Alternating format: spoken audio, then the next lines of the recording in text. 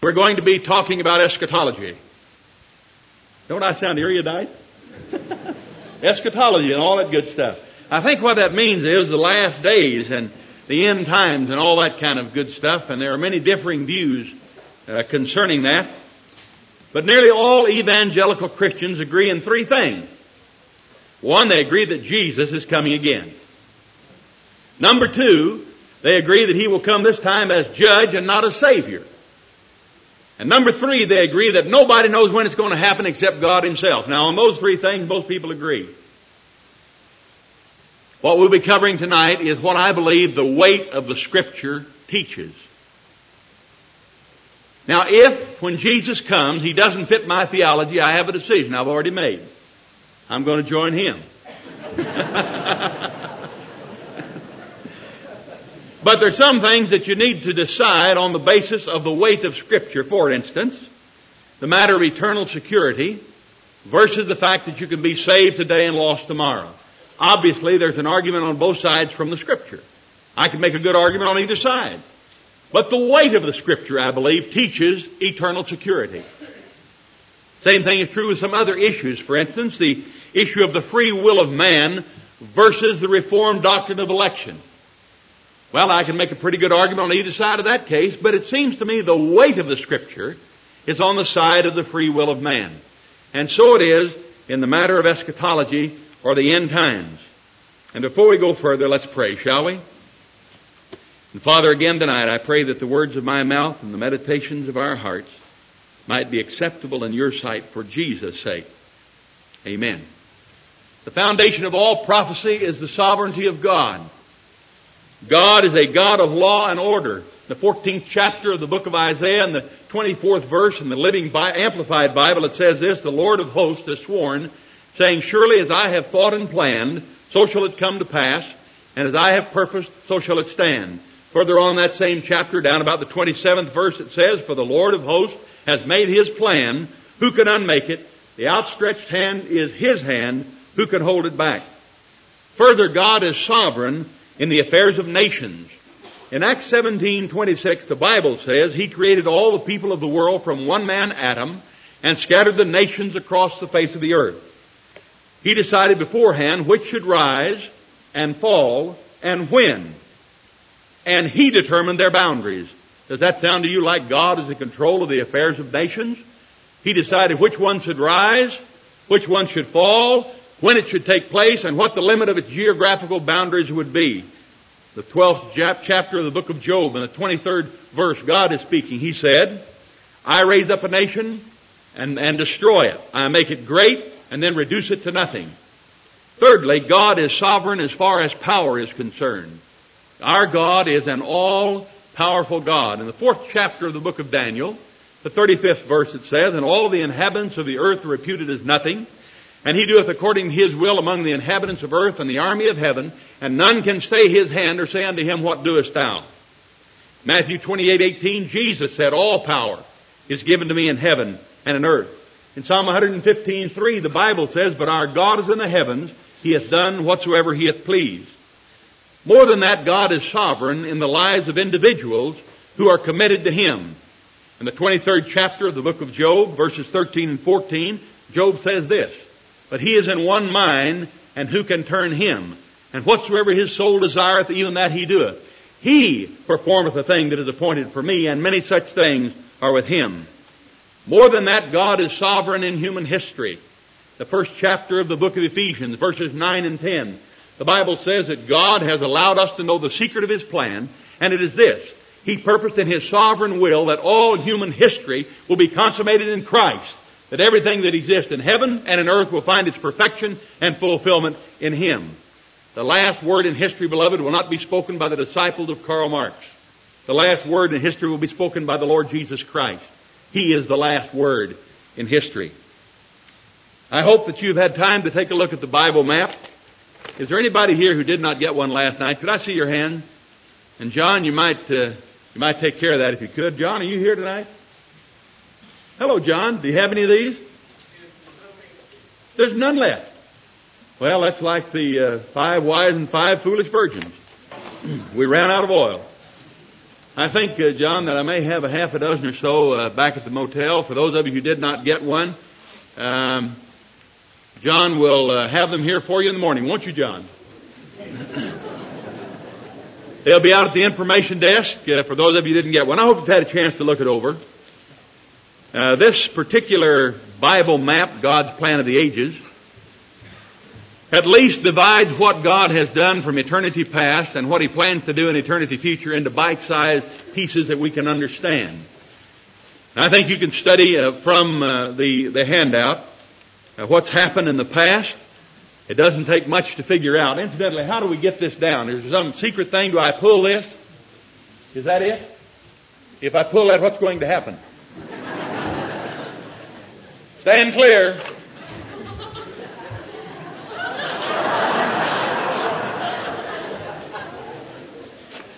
Like I said, stand clear. Well, there's a little bigger picture of the same thing that you have.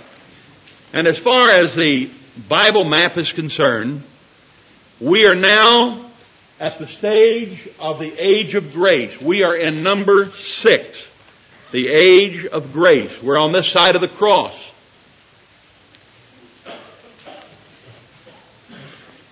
Now let's talk a little about future events.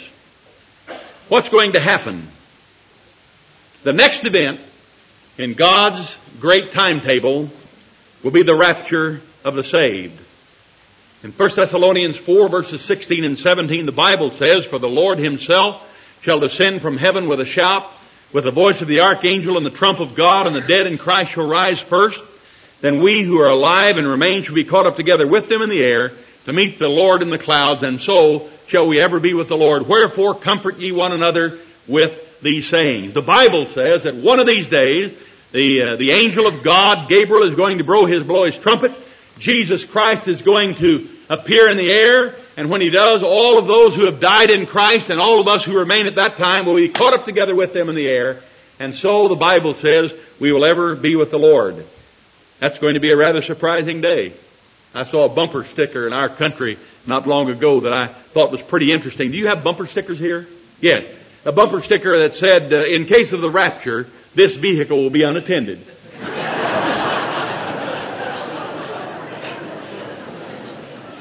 Think of what's going to happen when the great airliners who are traversing the airspace worldwide, suddenly some of them show up with a pilot gone. Think what's going to happen in Auckland, New Zealand, in the midst of the traffic jam, when suddenly a bunch of the drivers are gone, and there they are. Or think what's going to happen in the power plants when suddenly the engineers disappear. Boy, what a day that's going to be. The second great event on God's calendar beyond the rapture is the return or regathering of the Jews in Israel. In Ezekiel 36, starting with verse 20 and through 24, it says this, "But when they were scattered out among the nations, they were a blight upon thy holy name, because the nation said, These are the people of God. I am concerned about my reputation that was ruined by my people throughout the world," God is saying. "Therefore, say to the people of Israel, the Lord God says, I am bringing you back again, not because you deserve it. I am doing it to protect my holy name, which you have tarnished among the nations. I will honor my great name that you have defiled. The people of the world will know that I am the Lord.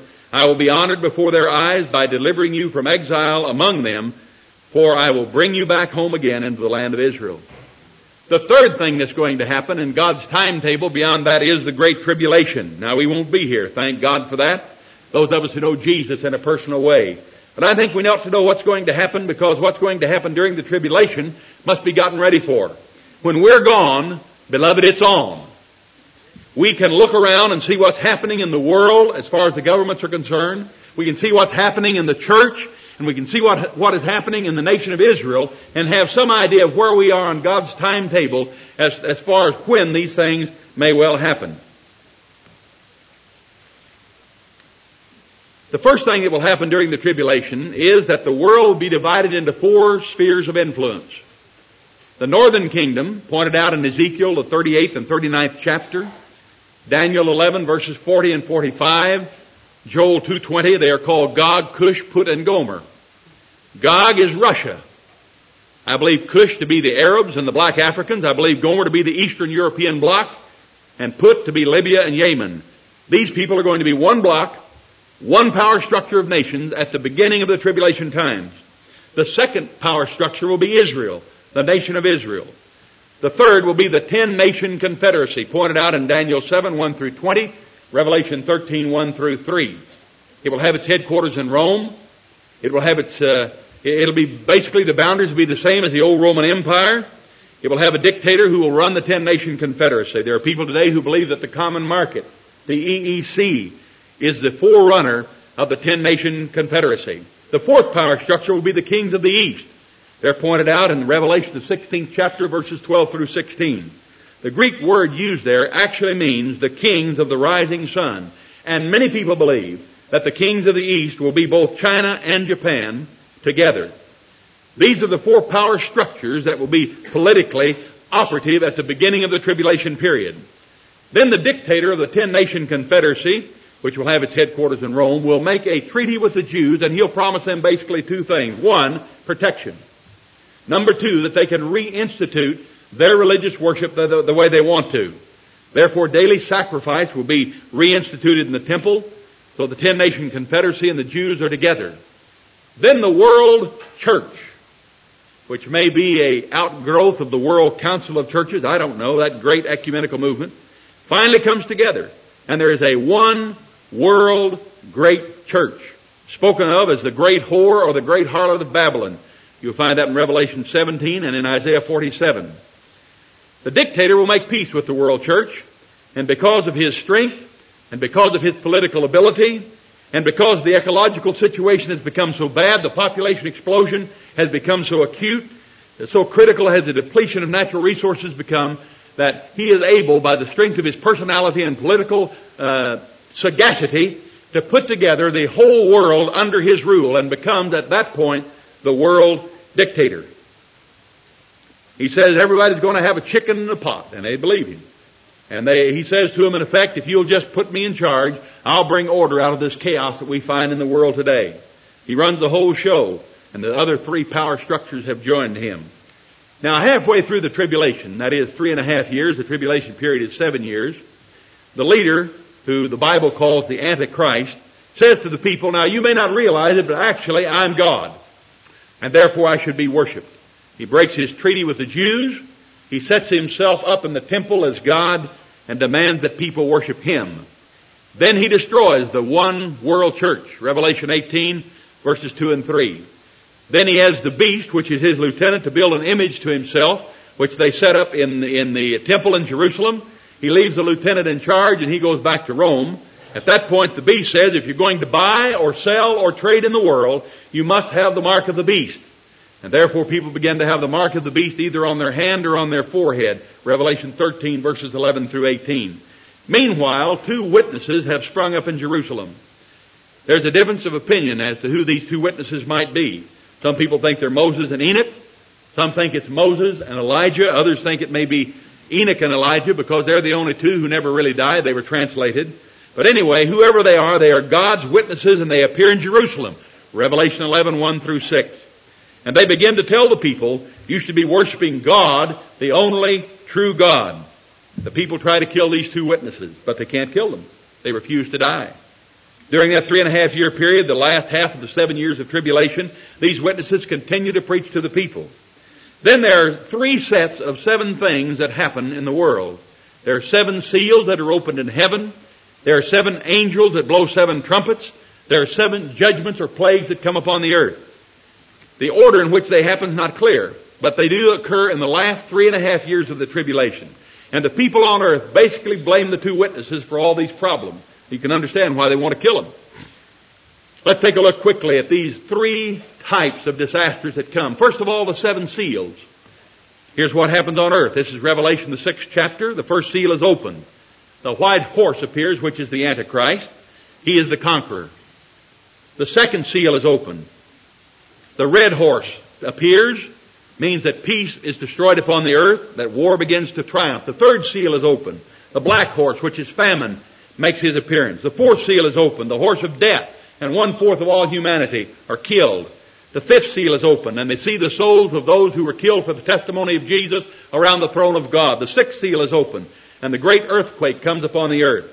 Celestial chaos takes place. The sun and the moon and the stars get fouled up. Every mountain in the world is leveled, and every island in the sea sinks into oblivion. At that point, all mankind tries to hide. But many find there's no place to go. The seventh seal is opened. It says there's a great silence in heaven for the space of a half hour. I believe that seventh seal is when Jesus comes back in the millennium. And then the seven trumpets. Do you all understand what I'm saying? Are you out there? Huh? Are you there? Let me see. You are there? I see. Shocking, isn't it?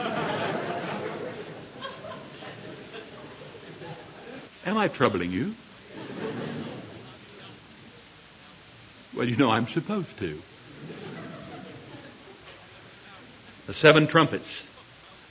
Revelation 8, 9, 10, and 11, those 4 chapters. The first angel blows his trumpet, and hail and fire and blood come upon the earth, kills 1/3 of all mankind that's left, burned up. The second angel blows his trumpet, and a burning mountain is cast into the sea. 1/3 of all the life in the sea dies, and 1/3 of all the ships on the sea sink. The third angel blows his trumpet, and a star from heaven falls. The name of the star is wormwood, bitterness. And 1/3 of all the rivers and the lakes in the world are polluted and poisoned. The fourth angel blows his trumpet. And 1/3 of the stars and 1/3 of the sun disappears. The fifth angel blows his trumpet. And the bottomless pit is opened, and out of the bottomless pit come hordes of locusts, which sting like scorpions. They are given power over men for 5 months to torture men, but not to kill them. At this point, men try to die. They jump into the ocean, but instead of sinking, they float. They leap off of buildings, but they float to the ground instead of hitting hard. They try and shoot themselves, and they cannot die. They try everything they can, and they cannot die because the locusts have the power over them for 5 months, torturing all the people of the world. Then the sixth angel blows his trumpet, and 200 million demon-possessed cavalrymen begin to run through the earth. I believe they're the kings of the east. Here they come, killing 1/3 of all mankind that is remaining. The seventh angel blows his trumpet, and a voice from heaven says in Revelation 11:15, the kingdoms of this world are become the kingdoms of our God and of his Christ, which is the millennium when Jesus Christ returns and reigns for 1,000 years. Now the 7 judgments. There are 7 judgments or 7 plagues in Revelation 16.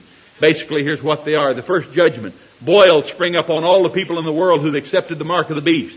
The second judgment, all the seas in the entire world die, just like the Dead Sea is dead. The third judgment, all the rivers of water die in the entire world. The fourth judgment, something happens to the axis of the earth and something happens to the sun, and the sun's heat becomes unbearable, and the people of earth are scorched with the rays of the sun. The fifth judgment, darkness falls. The people of the world are going to be in such anguish and pain that the Bible says they will gnaw their tongues because they're in pain and anguish. The sixth judgment, the Euphrates River dries up, and the kings of the east come and cross it. The seventh judgment, great hailstones weighing more than 100 pounds apiece begin to fall from the sky. It's the great wind-up battle, the Battle of Armageddon. And this gives you some idea of what's going to be happening during the last 3.5 years of the tribulation. The people remaining keep trying to kill the 2 witnesses, and finally they succeed. The 11th chapter of Revelation, verses 7 through 12.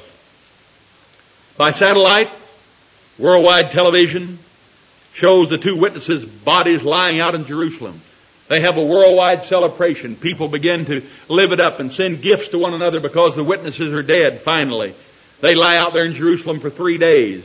Then while they have their TV cameras still trained on them, somebody notices that one of them's eyelash moves just a little.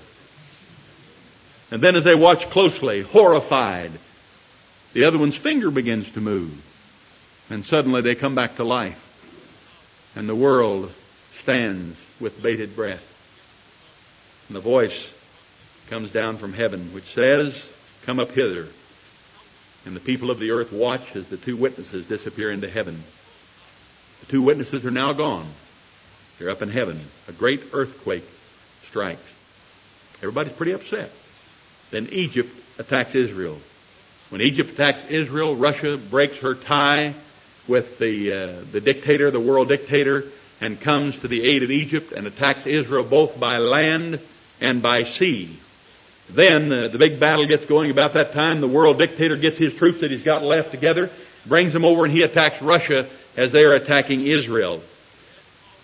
Then, about that time, the nuclear warheads enter the picture, and the major cities of the world are nuked. You'll find that in Zechariah, the 14th chapter and the 12th verse. Then the kings of the East come by land from the East over the Middle East, 200 million of them, and attack the 10-nation confederacy. You'll be interested to know, I'm sure, that today China is building a road from China to the Middle East. They're already most nearly through Burma. The Euphrates River dries up so these 200 million cattlemen can cross it. They're engaged in combat. Most of the armed forces of the world are engaged in the plains of Megiddo, and the battle of Armageddon is going on, and suddenly Jesus appears. He returns to the Mount of Olives in glory. You'll find that in Revelation 19, Revelation 14, and Acts 1, 9 through 12. He destroys the alien armies, sets up his millennial kingdom, and when he comes back, we're going to come with him, beloved. We're going to come, and he's going to set up his kingdom in Jerusalem for 1,000 years, and the Bible says we're going to reign with him. There'll be perfect prosperity, perfect peace, perfect joy, and perfect harmony. His headquarters will be Jerusalem. At the end of that time, Satan, the Bible says in Revelation 20, verses 7 through 9, is released for a short time. Because he knows his time is short, he'll be very active and very vicious. But God one day after he's been released for a short time will appear and say, "Gentlemen, I have my ring of keys and it's closing time." And he'll wrap it up. And the world as we know it will disappear. 2 Peter 3 tells us that the elements will melt with fervent heat and the heavens will disappear with a great noise. All the nuclear atomic energy held in check will be released, and the earth as we know it and everything in it will be gone. And then the Bible says there'll be a new heaven and a new earth. The great white throne judgment will take place, and from that point on, we're with Jesus forever in eternity. Well, you might say, what does all this mean? Very interesting, but what does all this mean to me? In 1 Chronicles 12:32, the Bible says, "And the children of Issachar, which were men that had understanding of the times." We as born-again believers in Christ need to have an understanding of the times in which we live. In the 16th chapter of Matthew, the 2nd and 3rd verse, Jesus said, "You are good at reading the weather signs in the skies. Red sky tonight means fair weather tomorrow. Red sky in the morning means foul weather all day. But you can't read the obvious signs of the times." Well, what are the obvious signs of the times that let us know that the rapture of the church may be very near at hand? People who go around setting dates are foolish. But we can understand the times and the indications of them. Remember, there are 3 basic signposts on the road of God's timetable to tell us where we are. They are world governments, the nation of Israel, and the church. Now, the most focal and descriptive passage that we have in the Bible, outside of the book of Revelation, telling us about what's going to happen in those times, is the 24th chapter of the book of Matthew. If you'd like to open your Bibles to Matthew 24, we'll take a look at, in the 3rd verse there, are 3 questions which are asked. Matthew 24, verse 3. While you're looking it up, Jesus tells the disciples as they walk out of the temple that the time is coming when one stone of the temple will not be left upon another. And the disciples basically ask him 3 questions. You'll find them there in Matthew 24, verse 3. Question number 1, when will the temple be destroyed? Question number 2, what will be the events that signal your return? Question number 3, how will we know when the end of the world is to come about? Now, depending on how you interpret the 24th chapter of Matthew will determine what you understand about those 3 questions, because actually the 3 questions are answered in Matthew 24, but in different places. Now let's take a look at it. Where are we with relationship to the rapture, when Jesus Christ will come to take out his church? Look at Matthew 24, 4 through 14. Jesus said, "These are some of the signs that will precede my coming rapture. Don't let anyone fool you, for many will come claiming to be the Messiah, will lead many astray. When you hear of wars beginning, this does not signal my return. These must come, but the end is not yet. The nations and kingdoms of the earth will rise against each other, and there will be famines and earthquakes in many places. But all this will only be the beginning of the horrors to come.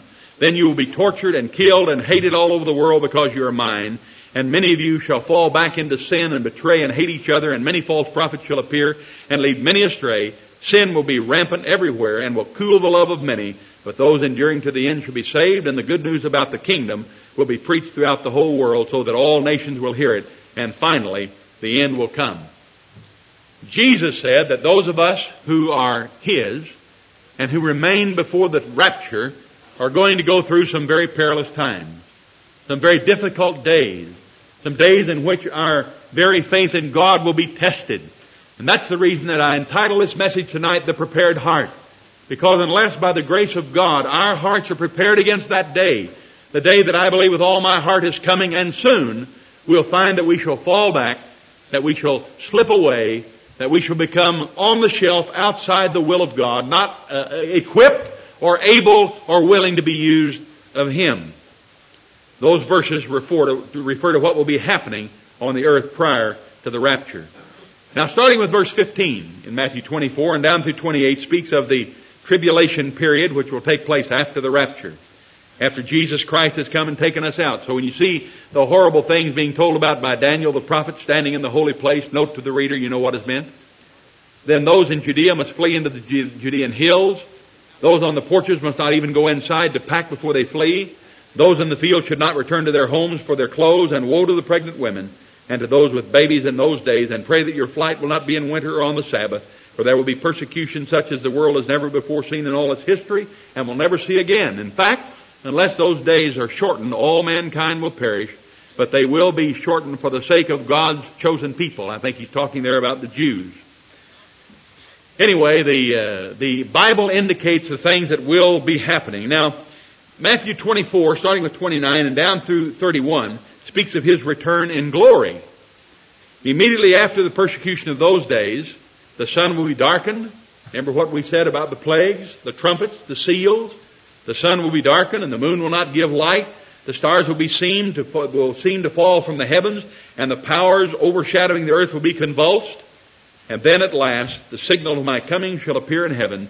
There will be deep mourning all around the earth, and the nations of the world will see me arrive in the clouds of heaven with power and great glory. Matthew 24, starting with 32 and down through 34, speaks of the fig tree blossoming. This is symbolic of the Jewish nation. Now learn a lesson from the fig tree. When her branch is tender and the leaves begin to sprout, you know that summer is almost here. Just so, when you see all these things beginning to happen, you can know that my return is near, even at the door. Then at last this age will come to its close.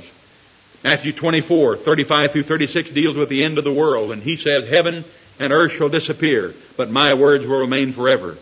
But no one knows the date and hour when the end will come. Not even the angels know, not even God's Son, only the Father knows.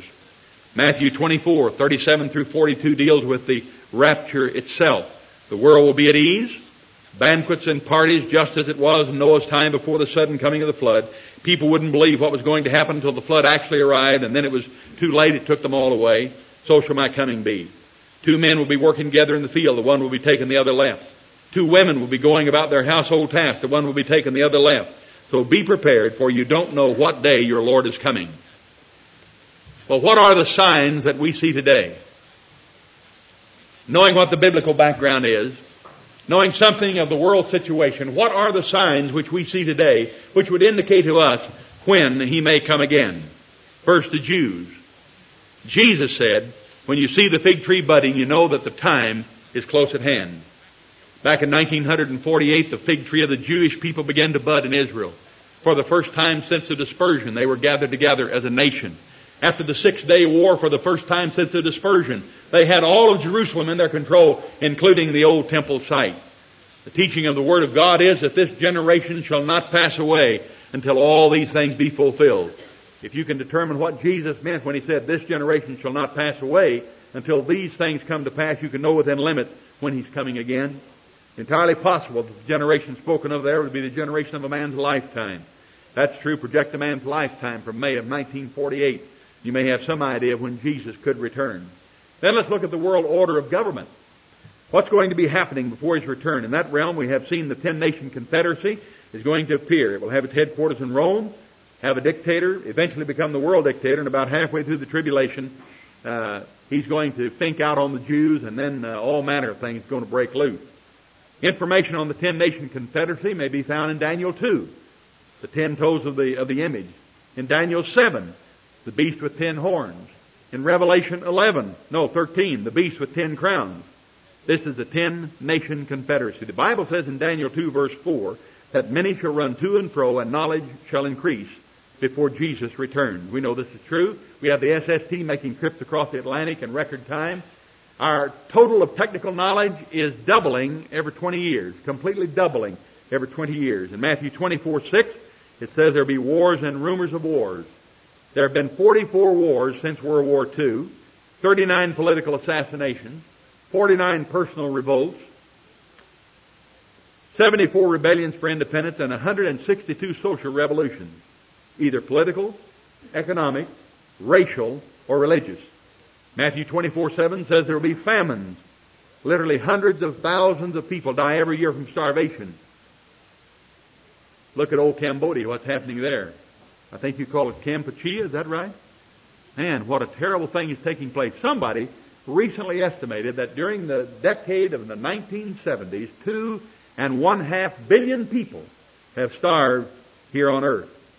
They also estimate that by 1985, the world will be gripped by such a famine that there will be no return.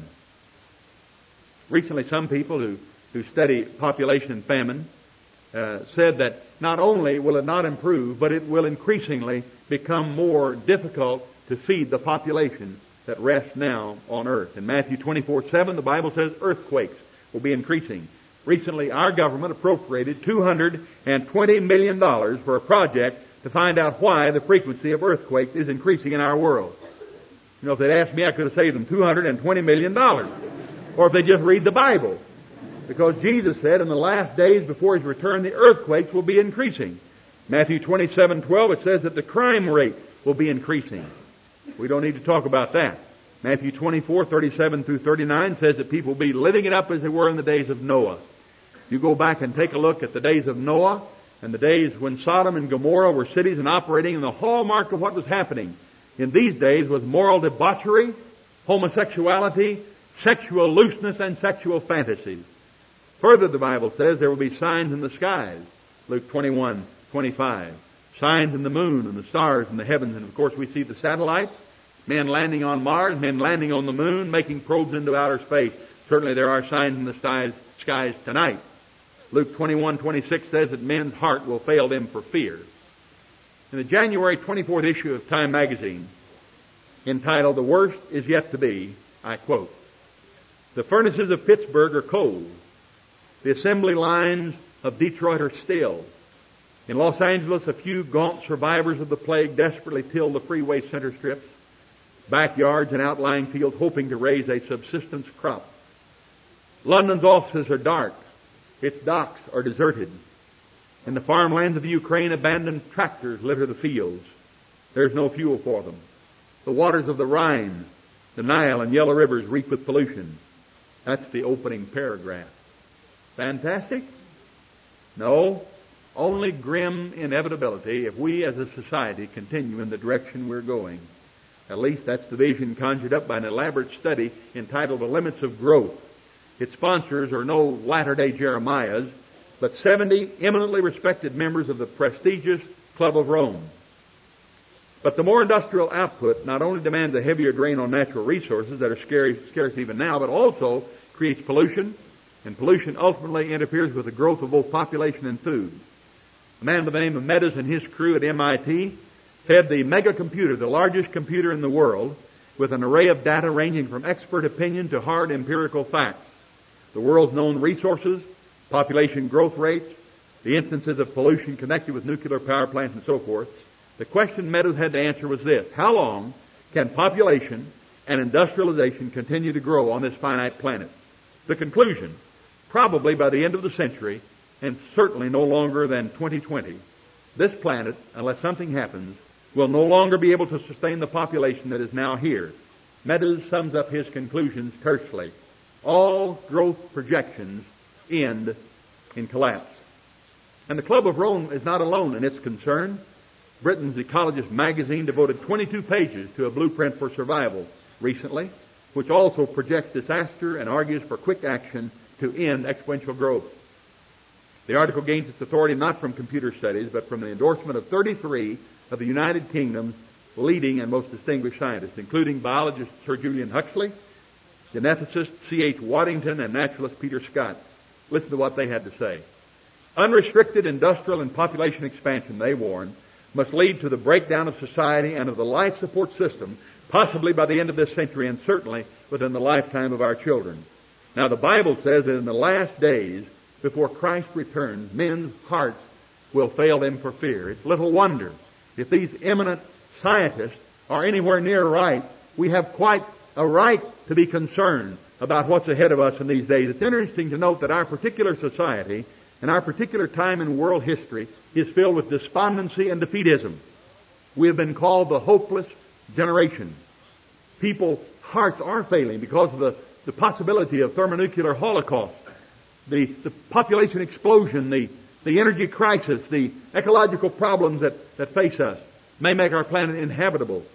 And this is exactly what the Bible says. And beyond all that, the monetary system of the Western world is showing cracks and may well fall apart. I didn't read the morning paper. I don't know what gold closed at in Hong Kong. The other day it was over $600 an ounce. Historically, gold has always been a place where scared money runs. They're running out of paper money and into gold and into silver and into commodities, things that are real. I don't know what's happening in your country, but in our country we're losing faith in what we call our dollars.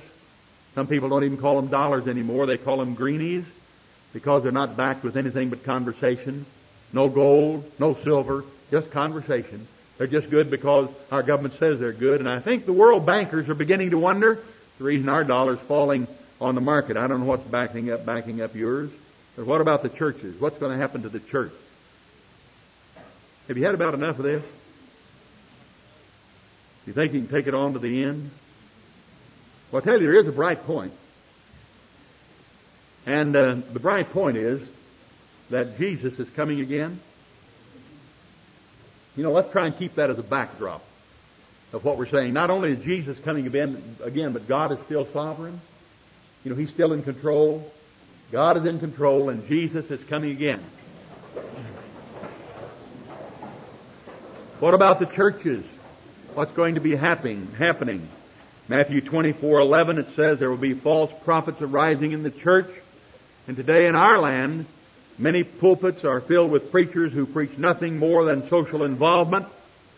They do not preach a heart relationship with the living God in the person of Jesus Christ.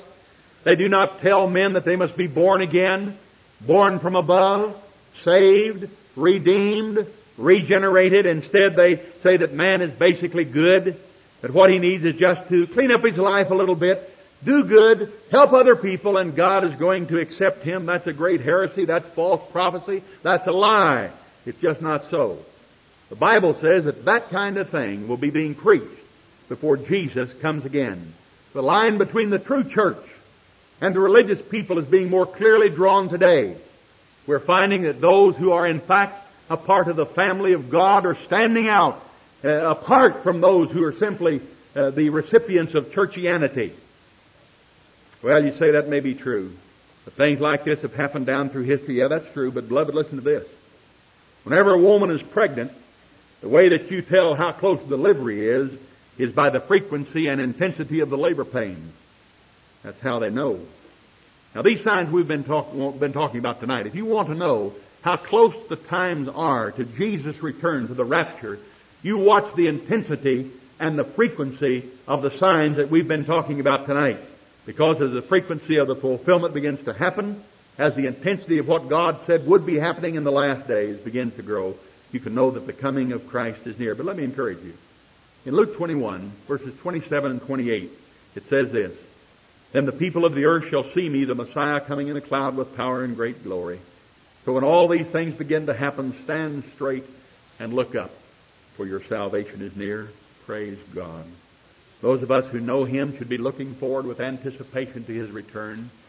I think that's what it means in Titus 2:12 and 13 when it says, teaching us that denying ungodliness and worldly lust, we should live soberly and righteously and godly in this present world, looking for the glorious appearing of our great God and Savior Jesus Christ. That's the blessed hope. And we should be looking day by day for His return. Even so, come quickly, Lord Jesus. As we were praying before this meeting, someone said it may be that we'll be lifted off. We'll make the lift off tonight. And I said, praise God, I hope it'll be while I'm preaching. We'll all go together. Man, what a blessing. Even so, come quickly, Lord Jesus. He could come tonight, you know. He could come tonight. We can look forward to that. But you know, those people who don't know Jesus have nothing to look forward to but the horrors of the tribulation period. And at the end of that, the great white throne judgment and the eternity spent separated from God in what the Bible calls the lake of fire, which it also says is the second death.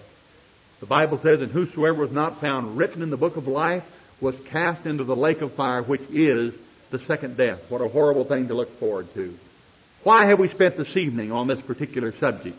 Let me give you 4 reasons. First of all, to let us know that the Bible is relevant to the days in which we live.